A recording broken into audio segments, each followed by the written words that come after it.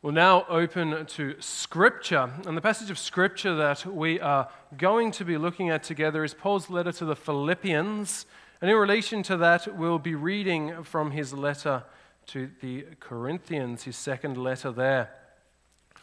So we'll be reading from 2 Corinthians. Firstly, we'll read a section from 2 Corinthians 8.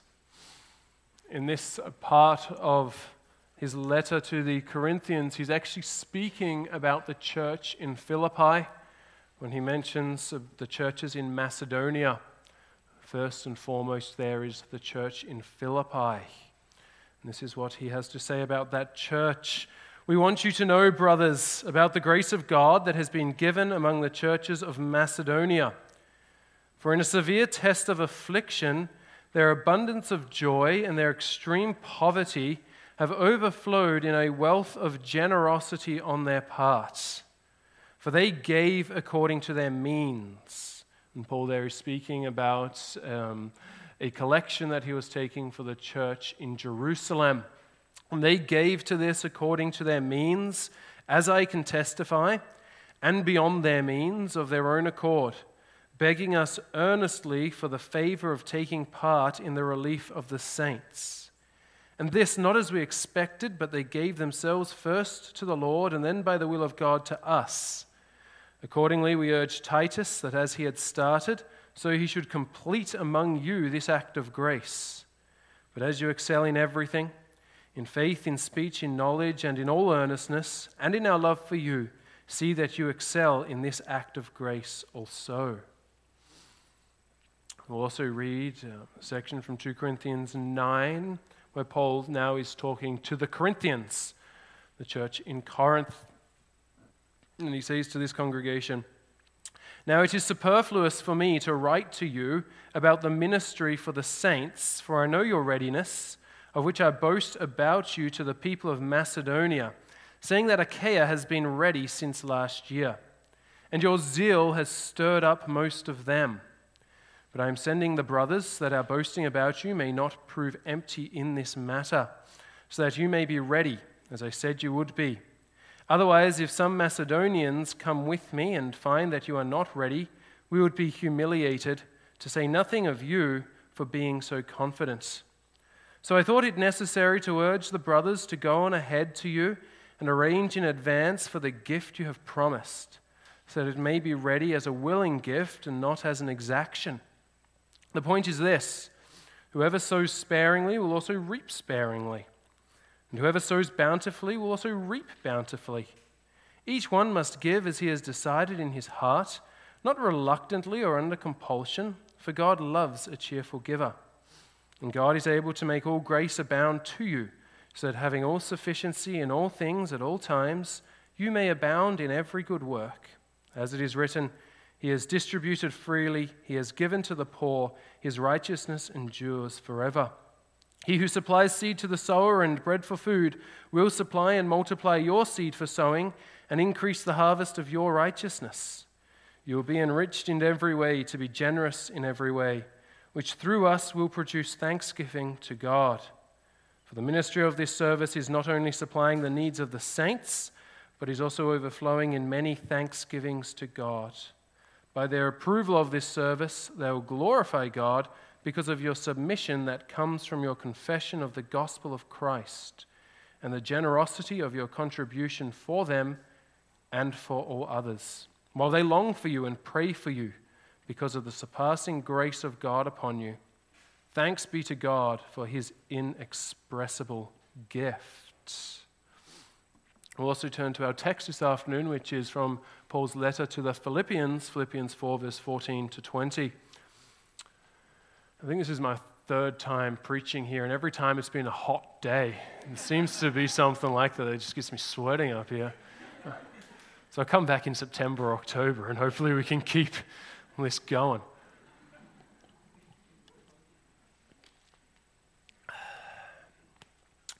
Philippians 4, starting at verse 14. I'd like to read from verse 10, if that's possible. Not possible? Okay. Still possible for me to read, so you can just listen carefully. Sort of important for the context. What's happened is the Philippians, They've given this gift to Paul, financial gift. If you can remember from our reading just before in 2 Corinthians, the Philippians, they were dirt poor. What does Paul say there? Your extreme poverty and your abundance of joy has overflowed in a wealth of generosity. So they were extremely poor, but they've rustled together this big gift for Paul.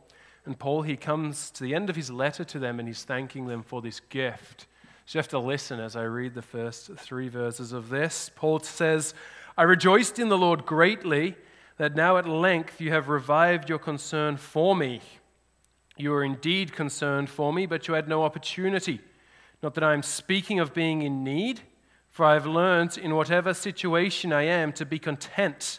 I know how to be brought low. I know how to abound. In any and every circumstance, I have learnt the secret of facing plenty and hunger, abundance and need. I can do all things through him who strengthens me. So if you're listening to that, you can see that Paul is sort of saying thanks, but no thanks. Thanks for your gift. It was really appreciated, but I've learned in whatever situation I am to be content. I know how to be low. I know how to face hunger. I know how to face need. I can do all this through Christ. So basically, I can do all of this as someone who rests in Christ and in every situation just seeks Christ's power and his peace in his life, just living out of the energy that Christ gives, sort of as a branch in a vine, to use the imagery of the Gospel of John. I think it's John 15. Here's Paul, he's a branch, and if he's placed in a desert, it doesn't really matter because he's connected to the vine. And even if it's a desert and it's dry and it's weary and it's a jail cell in Philippi and the Roman church isn't being very nice, it doesn't matter because Christ is continually giving him his power and his presence in that situation. So he's like, I don't need to be taken out of this situation. I don't need to be transplanted from Kelowna into the valley where it's nice and wet. I'm there with Christ, and I'm there with his power. So that's what Paul is saying. Thanks for the gift, but I was okay. And then he moves on. This is our text. Yet it was kind of you to share my trouble. And you, Philippians, yourselves know that in the beginning of the gospel, when I left Macedonia, no church entered into partnership with me in giving and receiving except you only. Even in Thessalonica, you sent me help for my needs once and again. Not that I seek the gift, but I seek the fruit that increases to your credit. I have received full payment and more. I am well supplied, having received from Epaphroditus the gifts that you sent, a fragrant offering, a sacrifice acceptable and pleasing to God. And my God will supply every need of yours according to his riches in glory in Christ Jesus. To our God and Father be glory forever and ever. Amen. So far the word of the Lord, may he bless it in our hearing.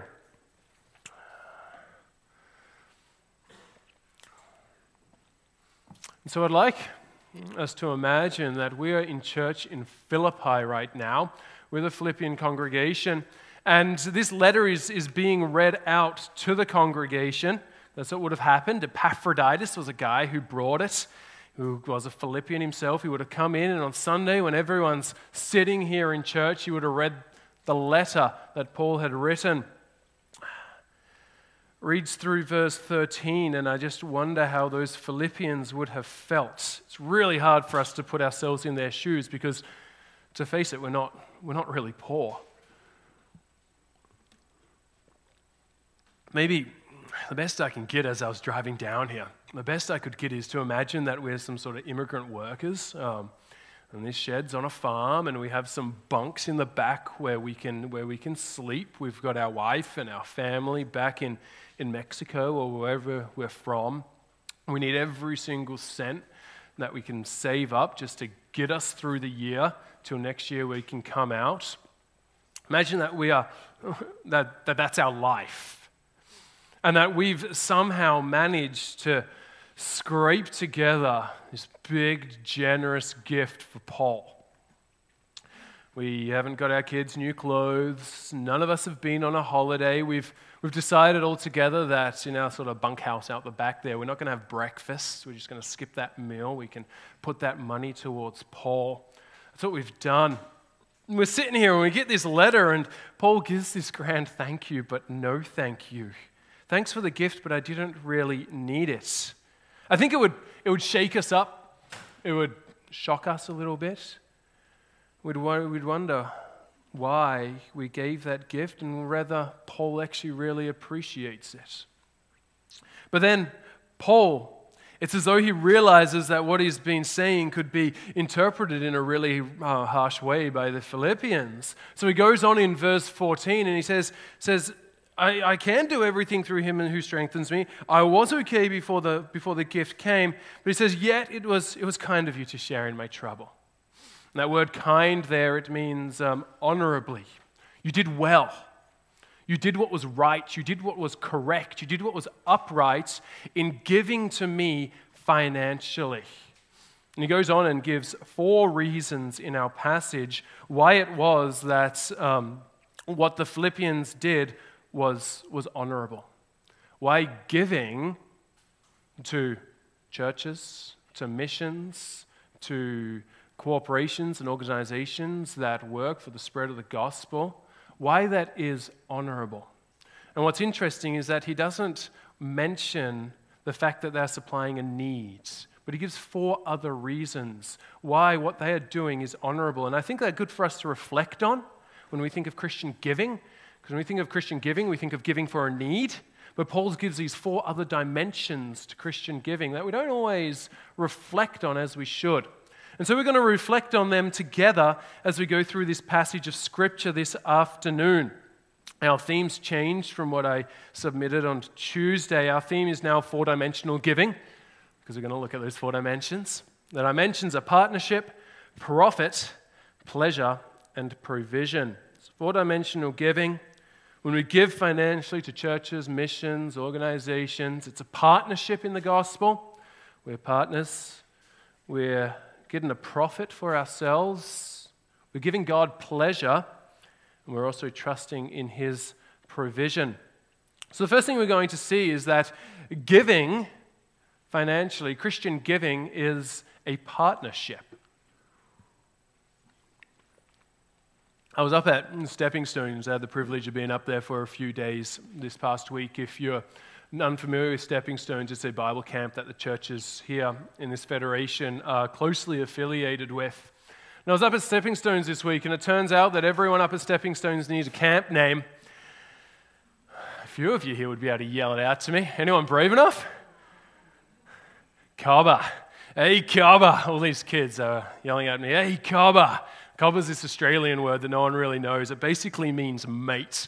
If I was an American, I would have chosen partner or something, and everyone would be like, howdy, partner. It was Australian, so said, hey, Kaba.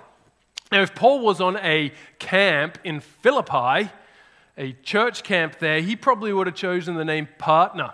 All these little Philippian kids would be running around saying, hey, partner, and their mums would be sort of flicking them over the head, saying, you don't say that to the apostle. He's the Apostle Paul to you, thank you very much. But he would have called himself partner for this church because, as he says in verse 16, this church had entered into a partnership with him in giving and receiving. He mentions this for the first time in chapter 1, verse 5, where he says that he thanks the Lord in all of his prayers because of their partnership in the gospel. The Philippians were partners in the gospel with Paul. And part of their gospel partnership was giving. And that's why Paul is so thankful that the Philippians are giving financially. My question for you is, when you were giving earlier in the worship service, did it cross any of your minds that right then and there you were entering into gospel partnership? You were being a partner in the gospel. That's what we are doing when we give. Paul is using terminology from the world of business and commerce here. It's almost as though he's picturing the gospel as some sort of enterprise. This enterprise that is sort of spreading throughout the ancient world. It had started in Jerusalem, quickly gone national, then international. Started with 12 people, but it just grew exponentially, and soon enough it's going to be measuring millions of people. By this time it was measuring at least thousands of people. And Paul's saying, in this gospel project, you are partners with me. And as with any partnership, you always look for a partner who has strengths that complement your own. And the Philippians were given strengths in this partnership to complement Paul's strengths. And one of the strengths that God had given the Philippians in this gospel partnership was finances. Sometimes I think we underestimate the spirituality of giving. We think, this pastor up here, he's like a spiritual guy. None of you know me, so you actually think that. If you knew me, that might change a little bit. You think this pastor's a spiritual guy. You're giving money to missionaries. You think the missionaries are spiritual people doing spiritual work. The people down at Advocate in downtown Langley supporting crisis pregnancies, they're doing spiritual work, and we're just giving money. We shouldn't underestimate the spirituality of our partnership when we financially give for the gospel. And Paul, in his letter to the Romans, this is Romans 12, he's writing to the Romans and he's speaking about the gifts that the Holy Spirit pours out. And he goes through a list of gifts here. He says, having the gifts that differ according to the grace given to us, let us use them. And he lists them off: if prophecy, in proportion to our faith; if service, in serving; the one who teaches, in teaching; the one who exhorts, in exhortation; the one who contributes, in generosity. So there you have this contributing, this giving to the material needs of the church. It's right up there alongside prophecy, alongside teaching, alongside exhorting. It's a spiritual gift. It's an integral part of gospel ministry. And we shouldn't underestimate those who have been given this gift. I think we say, yeah, that's okay. That's sort of for the big business owners, those who have a lot of money. I'll give a little bit, but I can't really give much. I'm sort of trying to put a deposit down on a house, or I've got a busy family. We've got to remember that these Philippians were dirt poor. They literally had nothing in terms of finances, but yet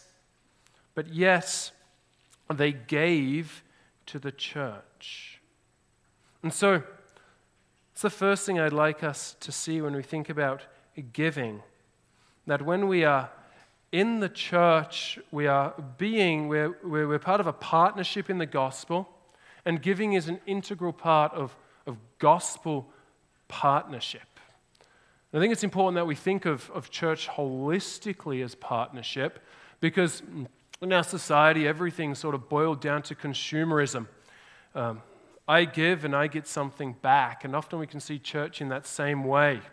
I give to the church and I expect to get something back, and if I don't get that back, then I'm going to give elsewhere, somewhere where I like what they're doing, and I like the services that I'm getting, and I like the guy that's standing up the front and the way that he's talking. That's consumerism, that's not partnership. What we're doing here is partnership, gospel partnership. Financial giving's a part of that. That's not all of it. The Philippians with Paul 1, he asked them for their prayers, another way of partnering.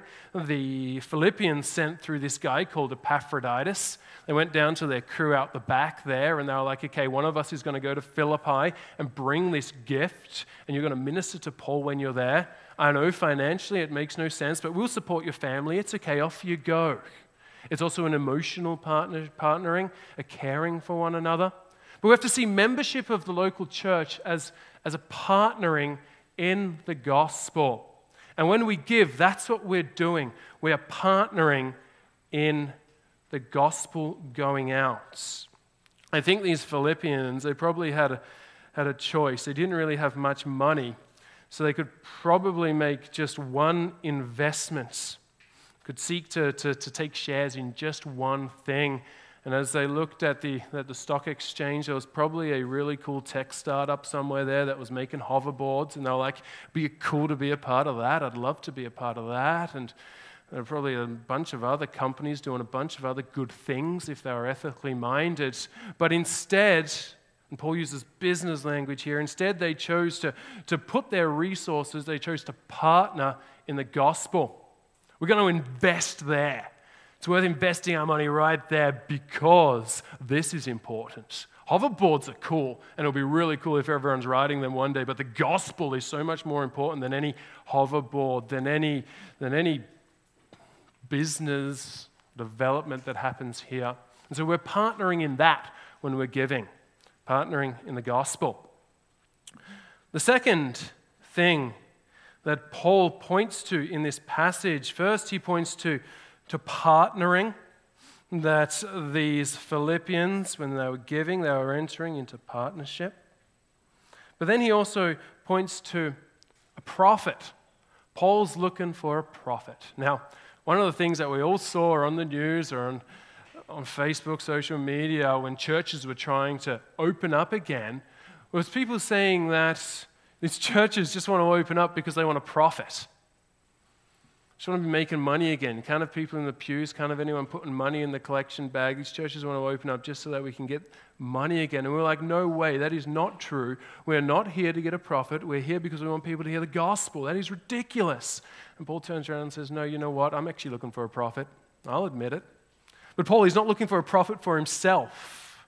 He says in verse 17, not that I seek the gift, but I seek the fruit that increases to your credit. Now, it's really unfortunate that we're not following along in Pew Bibles. If you knew me, it's sort of, I just love everyone following along in Pew Bibles. It's unfortunate this afternoon because there's a footnote here in front of me that you don't get to see. It's footnote number 4, but it means nothing to you at all. I'll read that footnote to you because what Paul is saying here, he's using, again, language from the business world. He's saying, I don't seek your gift, but I seek, and here's the footnote, I seek the profit that accrues to your account.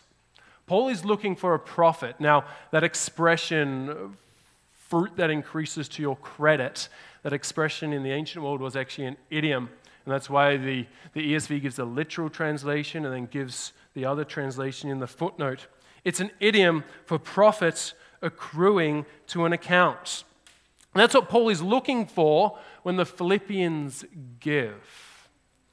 He doesn't really need what they're giving him. He's fine without it. But he really wants them to give for themselves because what they're giving now is going to increase in value. It's going to give them a profit on the last day when Jesus comes. What he's saying is you guys are making an investment now. You're putting money in the bank and you're earning interest, and that interest is compounding. And when Christ comes back again, you're going to receive a great gift from him because of what you've given now.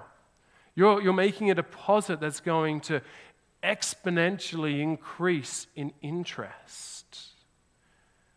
Some of you might be wondering about this, whether on the last day what we do on here will actually be rewarded. We are very big, and rightly so, that salvation is by grace alone. And yet on the last day, Jesus will reward us for what we have done. And Paul knows this. And so Paul really wants these Philippians to give, and he really wants them to give sacrificially so that they will get this reward from Jesus on the last day. Back when I was in seminary, the first sermon text that I was given, it's 1 Peter 17. This is what it says. If you call on him as Father, who judges impartially according to each one's deeds, conduct yourself with fear. I looked at that and I thought, I traveled halfway across the world and I thought I was coming to a Reformed seminary, not a Catholic seminary here. If you call on him as Father who judges impartially according to each one's deeds, I thought we were judged on the basis of Christ's merits and what he's done for us. But a professor pointed me to the fact that Paul's saying we are judged according to what we have done, not judged on the basis of what we've done. We are judged on the basis of what Christ has done for us, his death for us on the cross. That's the basis for our judgment. And God declares us innocent. But on the last day, we'll come before our Father, Notice that Paul here is speaking to Christians. You'll come before your Father, and he will judge us according to our deeds. We will be judged according to what we have done. Or as Paul says to the Corinthians, 2 Corinthians 5 verse 10, "For we must all appear before the judgment seat of Christ, so that each one may receive what is due for what he has done in the body, whether good or evil." On the last day, we will receive what is due for what we've done. And that's what we are going to receive. And so Paul is looking at these Philippians and he's like, wow, you have given to me sacrificially. And on the last day, you're going to receive what is due for that. It's one of the most beautiful things when you think about it. Here we are, wanting nothing to do with Christ. If you're anything like me and you can sort of map out in your mind just your journey of coming to Jesus and loving him and dedicating your life for him, you'll be able to know there was a time in your life when you really didn't care too much about Jesus. You didn't really care too much about this gospel project that was going down. You just cared to make a pile right down here in this world. And you know that God has worked in your heart, and he's worked powerfully in your heart and in your mind and in your soul for you to be someone who places your treasures up in heaven where Christ is. He's worked within you to be someone who wants to put your treasure there, not on the earth, but you care about the gospel and you care about it going out. And you know that's all Jesus' work within you. And yet Jesus is going to reward that work that he's done within you. He's going to reward you for using the power that he works within you. It's just beautiful.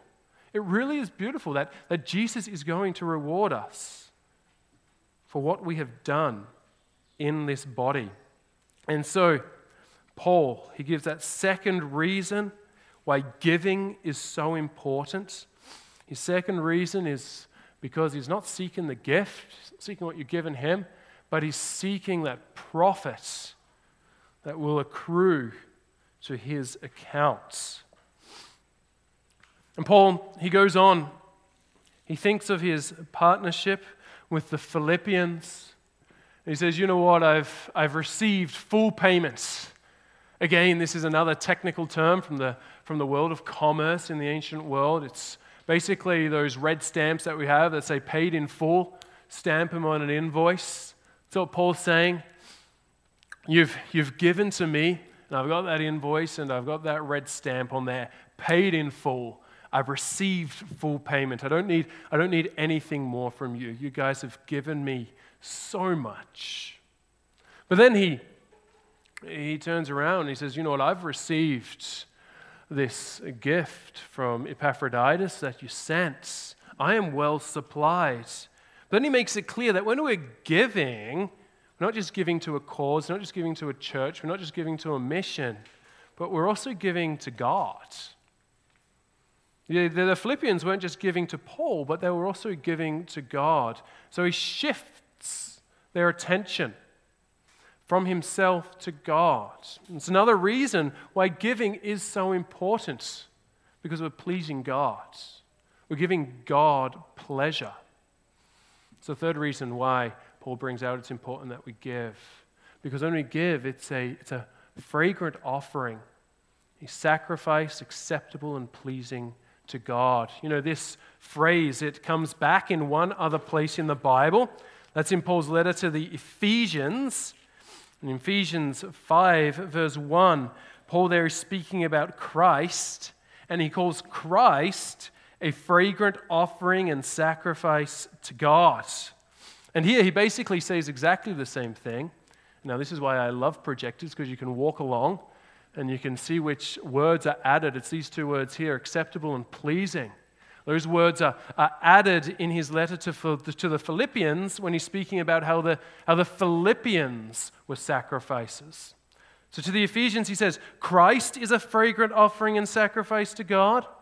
And then to the Philippians, he says, you are a fragrant offering and sacrifice acceptable and pleasing to God. And it begs the question for us, what is a sacrifice that's not acceptable and that's not pleasing?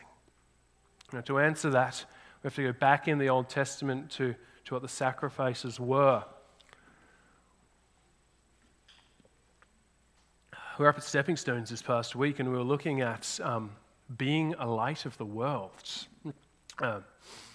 And we were looking at that acronym LIGHT, L-I-G-H-T, and the first letter L there is for living sacrifices. What it means to be a living sacrifice. And one really simple thing about sacrifices in the Old Testament is that there are two types of sacrifices.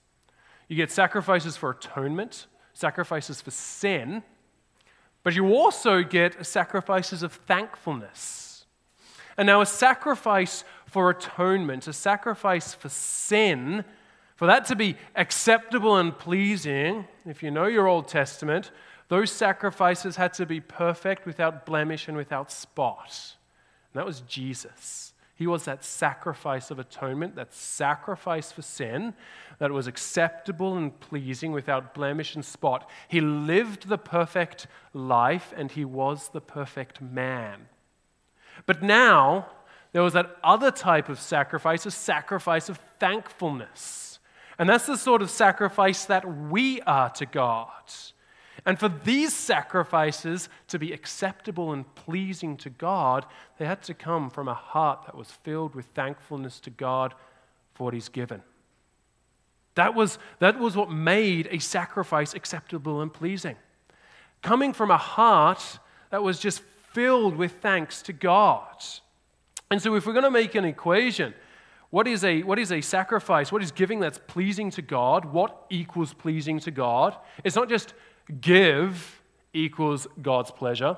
It's not give plus a lot of money equals God's pleasure. But it's quite simple. It's give plus thankfulness in your heart equals God is pleased.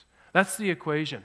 And so when Paul, he's writing to the Corinthians in his second letter to the Corinthians, he's writing about these Corinthians in 2 Corinthians 9, and he's quite worried because these Corinthians don't seem that enthusiastic to give. And now the Corinthians were a wealthy church. They could give a ton more than the Philippians. But he says that each one must give as he has decided in his heart, not reluctantly or under compulsion, for God loves a cheerful giver. These Corinthians were in danger of giving a sacrifice, a big sacrifice that was not pleasing. And yet the Philippians offered a sacrifice that was acceptable and pleasing because, as Paul says in 2 Corinthians 8, it was their abundance of joy that led to their giving to God. And so a question for you as you give to the church, a question for you as you give to missions, a question for you as you give to different organizations. Is that coming from a place of thankfulness or a place of obligation? You know what, the bag's coming around, and I know that old lady that's sitting behind me, and if I don't pop something in there, she's going to say something, so I better put something in. Yeah, here we go, pass it along. What do I have in my wallet? Not coming from a place of thankfulness, not acceptable or pleasing.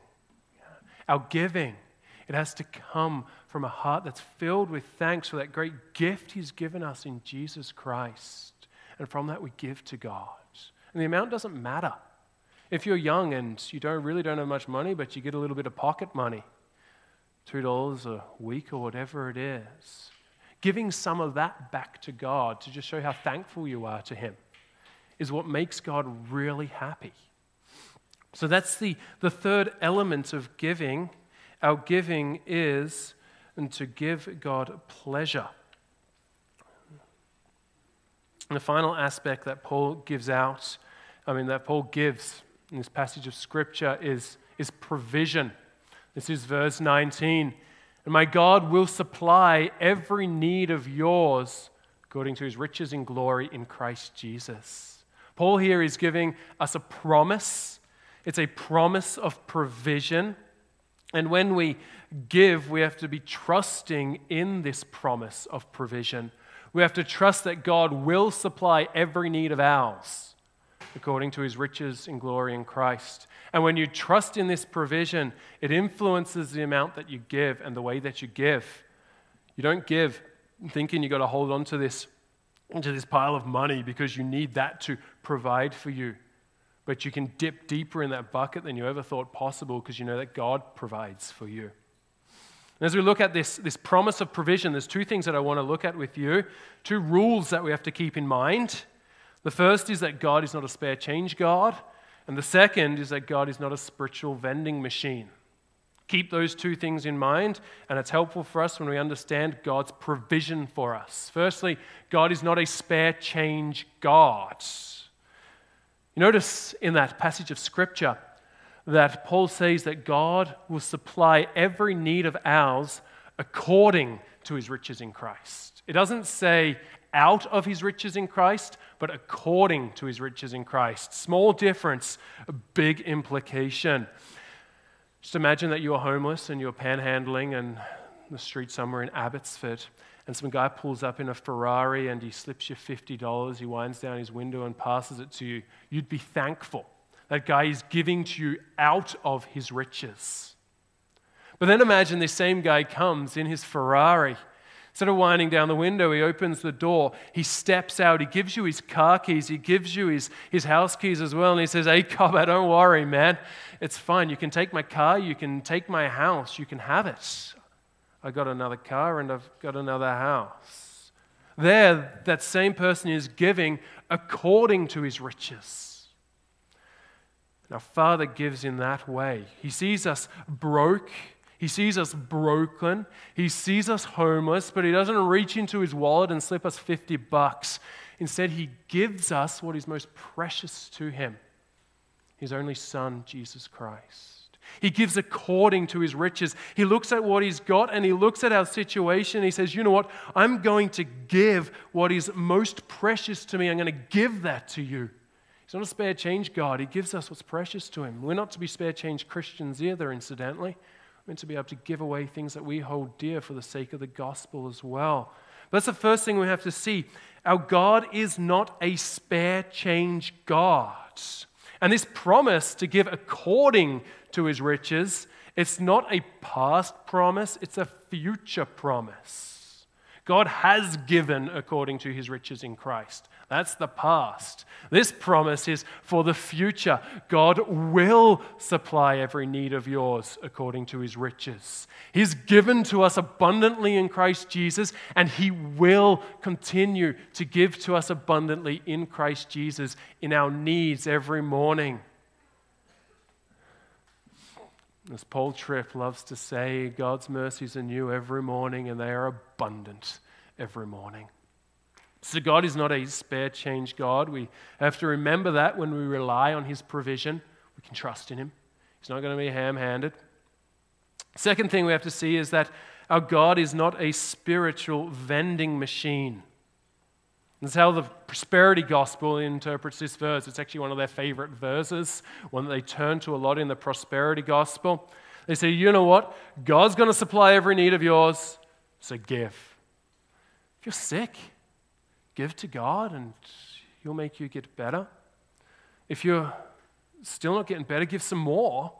He'll make you get better. Still not getting better, give even more. And if you don't get better at all, then I guess you never were giving in faith. But they say there's this formula. It's like, if you give, God will give you more. It's this if-then formula, a spiritual vending machine. Now, there's something wrong with this interpretation of this passage of Scripture. It really comes out when you look at another one of the passages of Scripture they turn to, which is Mark 10. I just want to go there really briefly with you. Here Jesus is saying, "Truly I say to you, there's no one who has left house or brothers or sister or mother or father or children or lands for my sake and for the gospel, who will not receive 100-fold now in this time." And so here's the formula. You give $1 to God, he's going to give you $100 back. You give $1,000 to God, he's going to give you 100,000 back. The problem here is that in this passage, Jesus isn't talking about money. He's talking about brothers and sisters and mothers. He goes on to say, "You'll receive 100-fold now in this time, houses, brothers, sisters, mothers." I wonder how many of you would like 100 mums. I wonder how many of you how many of you mums would like 100 children? Or if you've got 4 kids, 400 children. We're not to be taking this literally. that there's this equation that we can follow. If we give, God will bless us in exactly the same way. Actually, in Mark 10, Paul goes on to say that we'll also receive 100-fold persecutions as well, which is certainly not what the prosperity gospel offers. We have to understand that when our God promises to supply every need of ours, He's not a spiritual vending machine. It's not, I'm going to give on Sunday so that He's going to heal my cancer. That's not how it works. Instead, we must simply trust that our God is a God who provides for our needs abundantly. And we have to remember for Paul what it means to have his needs supplied. And that's where we come back to that earlier section of this passage of Scripture, verse 10 through to 13, where Paul says, you know what, right now I'm in the desert, I'm this branch in the desert, and he really is, he's in prison. The Roman Christians weren't really being nice to him, he's chained to a guard all the time, he's in a really bad place. But he says, for my needs to be supplied in that situation, it's not God taking me out of that situation, but God pouring Jesus into that situation.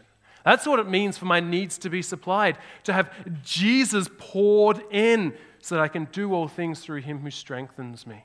What it means for me to prosper is to know Jesus and His presence and His person, even in situations that are difficult. And that's the promise that God gives. He promises us that Jesus will come into our lives and that we'll be filled with His power and that we'll have a sense of His presence and that we'll be filled with His peace. And so that even in the driest of droughts, we can flourish there because we know that we are tapped into that root, that nourishing root that will always supply. And so that's what Paul calls us to do here, to trust that our God is a God who provides, to trust that our God is a God who will supply our needs each day. And you see, when you can trust in God to provide, we don't have to trust that pile of cash to provide.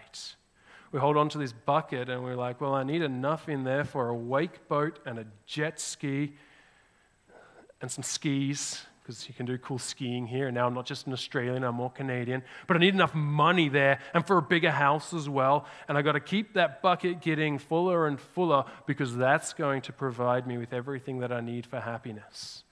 But when you realize that happiness is found when you're resting in Jesus, not in changing your circumstances, you can dip pretty deeply into that bucket.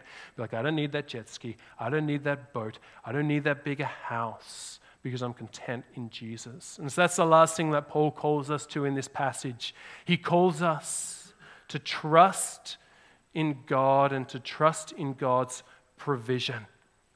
Not as a spiritual vending machine, but also neither as a spare change God. Keep those two in mind. And so Paul closes this passage of Scripture.